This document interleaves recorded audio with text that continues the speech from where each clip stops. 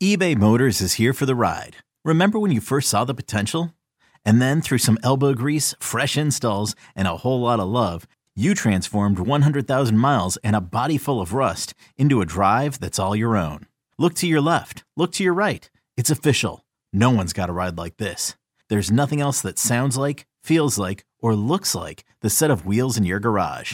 With over 122 million parts, you can make sure your number one ride or die stays running smoothly. So there's no limit to how far you can take it. Brake kits, turbochargers, engines, exhaust kits, roof racks, LED headlights, bumpers, whatever your baby needs, eBay Motors has it. And with eBay Guaranteed Fit, it's guaranteed to fit your ride the first time, every time, or your money back.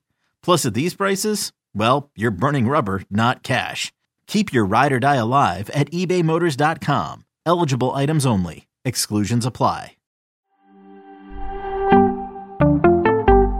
Week 17, tough calls, and some news and notes right now on Fantasy Football Today in 5. Welcome to the show. It's Adam and Dave here on a Tuesday night for us, a Wednesday morning for those of you listening. Thanks so much for being a part of the Fantasy Football Today in 5 family. A lot of alliteration there. All right, Dave, we're going to talk about some tough calls. First, the news. Carson Wentz on the COVID list, not vaccinated. A week ago, we would have said, he's out. But the protocols have changed. He has a chance to play. Pretty much everyone has a chance to play right now, so it makes waivers a little tricky, obviously, but it also means we're going to hopefully get more guys back this week than we have in previous weeks. That's the long and the short of it. And so we just have to wait and see who will be available by the time we get around to Sunday. We should have a better idea on everybody that has been on the list by then. And the one thing I will mention, and this is for the players that haven't been put on the COVID list yet, that will get put on the COVID list Wednesday, Thursday, Friday, Saturday. If they get put on at that point, if they're unvaccinated, they're definitely out. I think they might still be out even if they are vaccinated. Not clear entirely on exactly how many days you have to sit out if you're vaccinated. I think it's still 5. And if that's the case, then players who are late week COVID at list guys, they're going to be the ones that can't be a part of your fantasy team.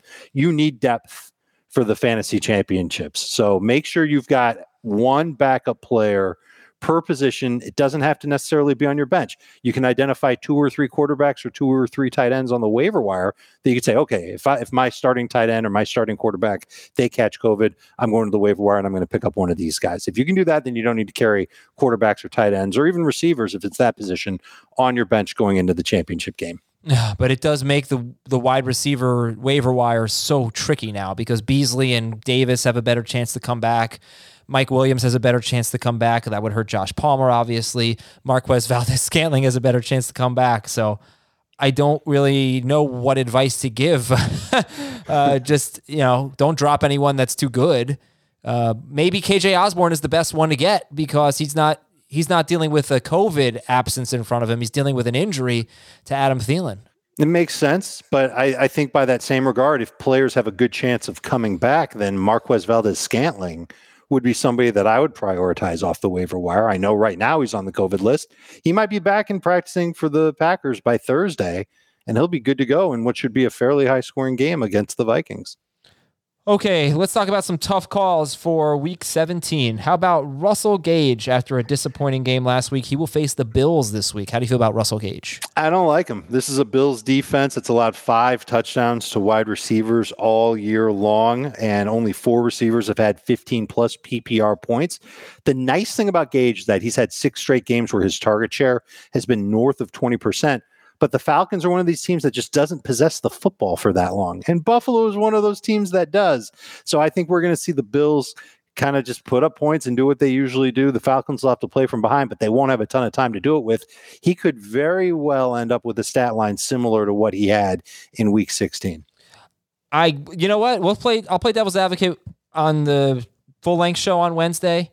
But Gage, one of the things that made me a little worried last week was I thought they were just going to win and they weren't going to have to throw that much. But the last 2 times they've lost, he actually had big games against Tampa Bay. I'm trying to pull up the game log now. So maybe that does and San Francisco, maybe that does get them to throw the ball a little bit more. But we'll debate it tomorrow or Wednesday on the full-length show. I'll tell you, I don't think they can run. They really haven't been a good running team all year, but I really think that's especially the case now. Cordero Patterson doesn't look good. Saquon Barkley, he's not really a tough call for me, Dave. He's just pretty much a sit.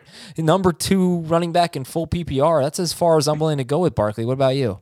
I've got him as a low-end number 2 running back in PPR as well, but I can't call him a sit. I can call him a bust candidate, and that's really what he's been the last couple of weeks. But he's not an out-and-out sit, not against this Bears defense. They've allowed a touchdown to a running back in 10 of their last 13 games. They've allowed 80 total yards to a running back in 8 of their last 10 games. Akeem Hicks, no Akeem Hicks. I think at this point it doesn't really matter. And the nice thing about Saquon is even though he's not playing 80% of the snaps, they're still giving him 15 carries per game. He's not very efficient with them, but he's at least getting that kind of work. I think he can catch more passes than he did in week 16. That was only 1 catch. He had 3 catches or more in his prior 5 games.